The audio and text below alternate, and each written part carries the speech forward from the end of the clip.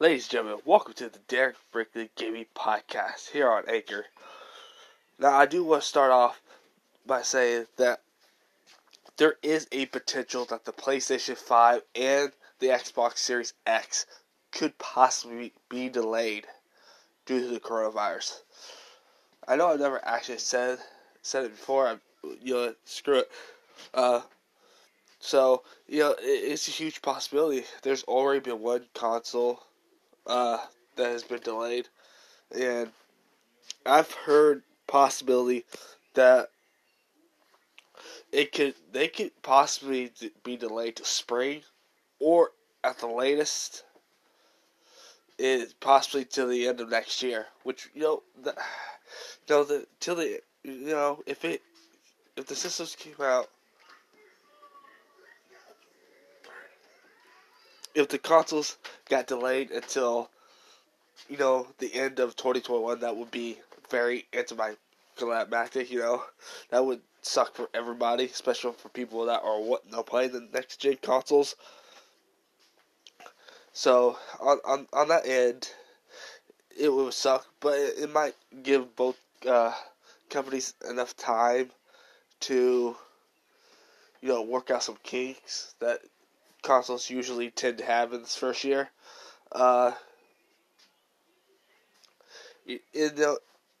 So that might be a good thing. Now, as far as games, Ghost of Tsushima, I don't know, I'm going to butcher the name. Ghost of Tsushima has finally got a release date. I think it's June 23rd. It's a game I've been looking forward to playing. We just didn't know when it was going to come out. It's finally got a release date. Super look forward to it. The trailer that they showed off a few months ago, the game looked beautiful. Absolutely beautiful. I can't wait to get my hands on it and play it. Of course, upcoming games. I'm looking forward to playing Animal Crossing. Animal Crossing is a very big game that I'm looking forward to playing. I might bring some live coverage on Animal Crossing. I don't know yet, because I've never played any of the Animal Crossing games, so I don't know what it's going to be like. I pre-ordered it. Between that and Final Fantasy 7, those are the two games that I do got pre-order right now. I plan on pre-ordering Cyberpunk 2077. I do plan on pre-ordering that game. And again, I've said it before, I do plan on pre-ordering Dying Light 2. Me and my friend, we was big into the Dying Light, the first one. Me and her, we played the game quite a bit. It's just several things I wish I would have done in the game that I never went back to do. Just timing straight with other games, stuff it never worked out. That's why I'm trying to platinum BioShock, which, by the way, is a very hard game. Just a quick reminder that if you haven't got the 2 free games this month on PlayStation Plus, it's Shadow of the Colossus and Sonic Forces. I just started playing Sonic Forces right before I started this podcast, and so far I'm enjoying the game. I mean, granted, I've only played the first 2 levels.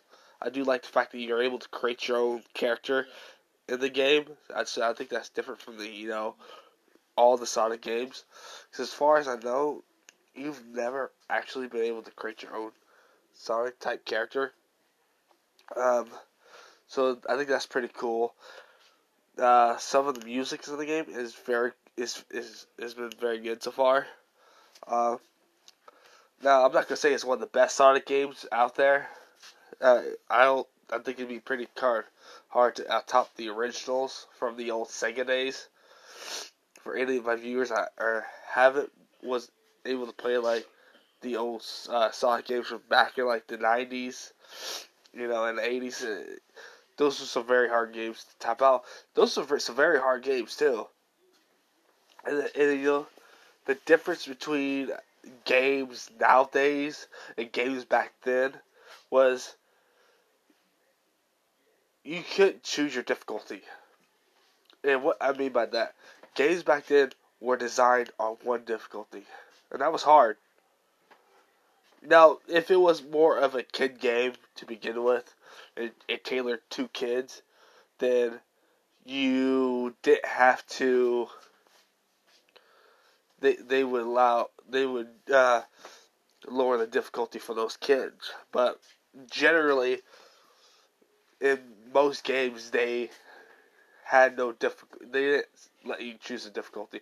So that's another thing that's different. And if we want to talk about differences between then and now, is that a lot of those games did not, talk. You had to read everything. So if you didn't know how to read, it made the game a little bit harder too. See, back when I was playing games back then, I didn't even know how to read, but I did just fine, Like I said, my very first game I ever beat was Zelda Ocarina of Time, and that was before I could even read. But yeah, anybody can beat a game as long as they want to be able to beat it, and that's and many people have their stories of the very first game they beat, and most people can remember the very first game they beat. And I'm not saying everybody's first game was Zelda. It could be in any game. Just because you beat a game that might have been a little bit easier than that game doesn't discredit what you did as a gamer. Like, I've heard from many people that have said that, well, you beat this game, so this discredits you as a gamer. To be a gamer, you should be accepting of anybody. No matter your skin color, no matter your sexuality, you should be able to respect people as a whole. I know sometimes gamers, you may lose sight of that, but at the end of the day, we're all human beings. Just like, women can play games just as good as men. And I've seen a lot of things where guys will pick on women just because they play games, which I find morally wrong. Because, women can be better than us at games. Games are not defined by one gender. Games are not just all men. I've played with a lot of women gamers that for my time of playing on the PlayStation, and I met a lot of cool people, both women and men. Cool people that I still call friends to this day. But if you're a true gamer, you don't just pick up people because it's easy to pick on them. So that's I just wanted to say that. I haven't played the Shadow of Colossus game yet. I do plan on playing it. It looks like a good game. It is a game I never did get around to, but now that it's free, I'm definitely going to check out Shadow of the Colossus because it looks like a good game. Now, I don't know nothing about the game. I do know you have to go around hunting like giant colossus type things, but beyond that, I know absolutely nothing about the game. It looks like a very, very well put together game. But as far as playing the very first BioShock game, I kind of hoping that they do come up with a BioShock 4. Now, I haven't gotten into the other two BioShock games. I will get into them. I will finish the other two out. I'm hoping to get to them before Final Fantasy 7 comes out. But that is, that's gonna be there's, like I said on my last week's show, there's several Switch games that I still want to get into. I haven't been able to build up my Switch collection that many. I only got 2 games, and that's Breath of the Wild and Bayonetta 2. I do plan on building up my solid, good collection of Switch games. But, I can say probably by this time next year, my Switch collection is going to be pretty big. It's going to be pretty big. And, in about this time next year, I'll have the PlayStation 5. I don't know if I have the Series X yet, but I do plan on getting the Xbox Series X too. So, between those 3 things, it's going to be massive. Now, I have been hearing more and more that there is going to be 2 PlayStation 5s releasing at launch. Of course, the original PlayStation 5 releasing at a cheaper price, probably let's just say $399, and then a more powerful, version of the PlayStation 5 launching at the same time, which would probably be like $700-800.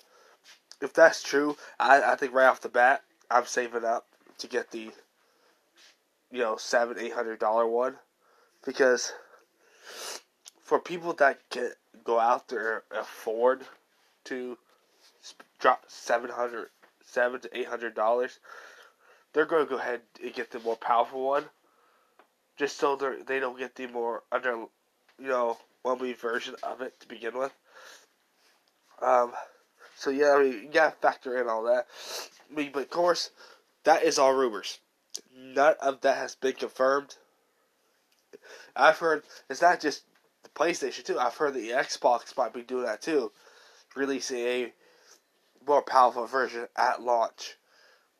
Again, I do want to throw out there, this is all rumors and speculation. None of this has been confirmed by Microsoft or Sony. So I don't want people to say, come back here saying, well, Derek said that there was going to be 2 different versions. Again, all speculation. But would I be fine if they did that? Yes, because at the end of the day, it's not my decision. Sony doesn't listen to me. I'm not getting paid by Sony to hype their stuff up. I'm not being paid by Xbox to hype their stuff up.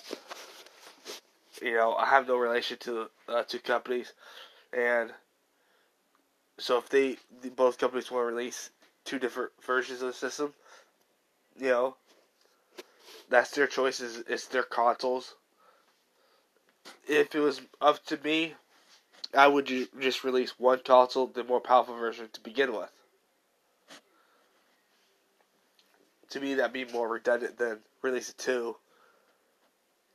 Because kind of what you're telling people if you release 2 different versions of your consoles is that, hey, here's this weaker version that you're spending $430 to get, but you're getting the way less powerful version. But here's this more powerful version. I mean, I can see where people would be upset, by that, for both Sony and Microsoft. But it's like I've heard from a lot of people. Microsoft is not so much worried about sales as far as hardware, because Microsoft is a tech company. So, with Microsoft being a tech company, that they're going to be focused more of the software side of it.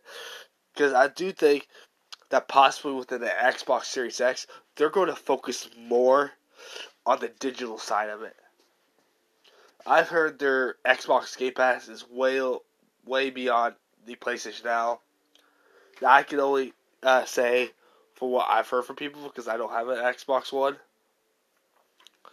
But I do believe that going into the future of console gaming, that this is going to be more of a thing for Microsoft. I think Sony will try to play keep up with it, and I think that they possibly can, because their PlayStation Now services, it has been killing it. I don't have the PlayStation Now. I haven't continued it, because for me personally, there wasn't that too many games on there that I wanted to play outside of the vampire game that I had been wanting to play, which I did beat when I had a 7-day free trial.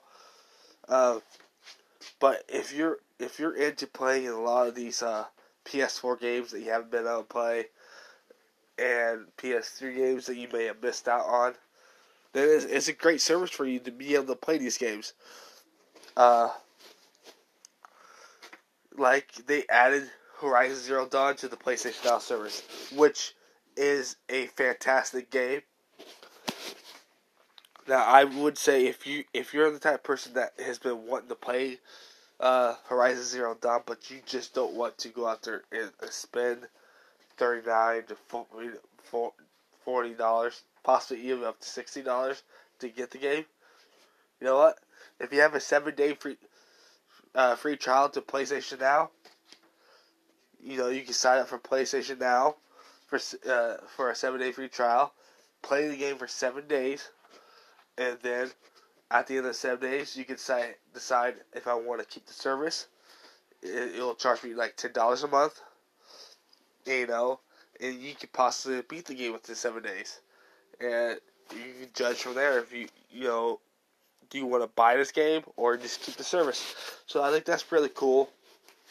The service just wasn't for me to pay $10 a month, because I'm paying for other things, like right now I'm paying for the CBS All Access right now.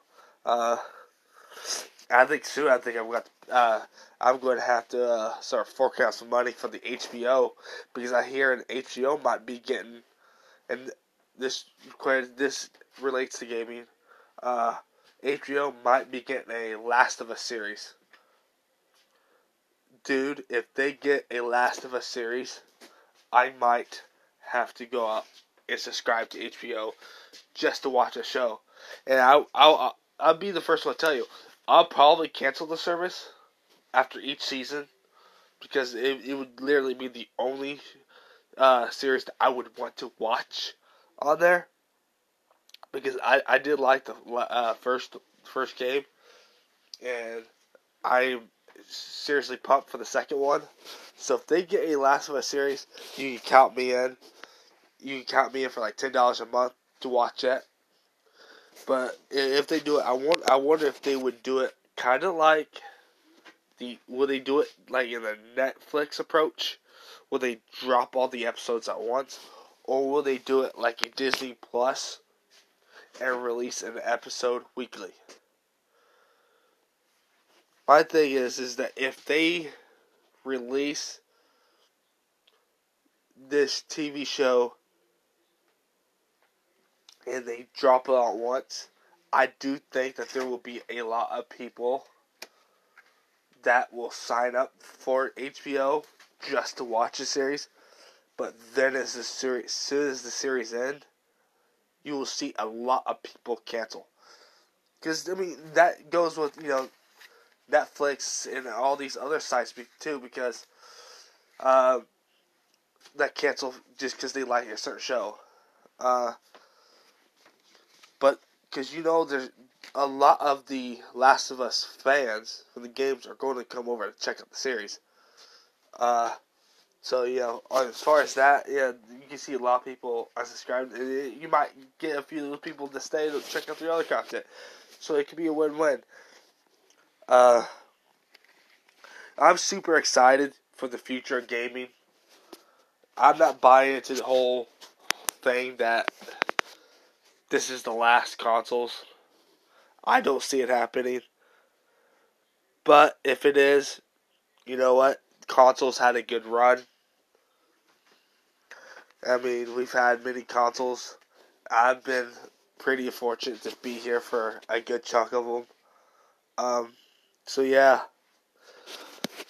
But again, I don't buy into it we won't hear anything definitive until probably several years from now, probably even closer to the end of the decade. So, for right now, my advice is just let's move forward with the next generation of consoles first. See what the next consoles bring us. The next Xbox, and the PlayStation 5, and whatever Nintendo has up their sleeve with a new Switch-like system. Because I do think Nintendo will come out with another Switch. I just don't think it's going to be this year or next year.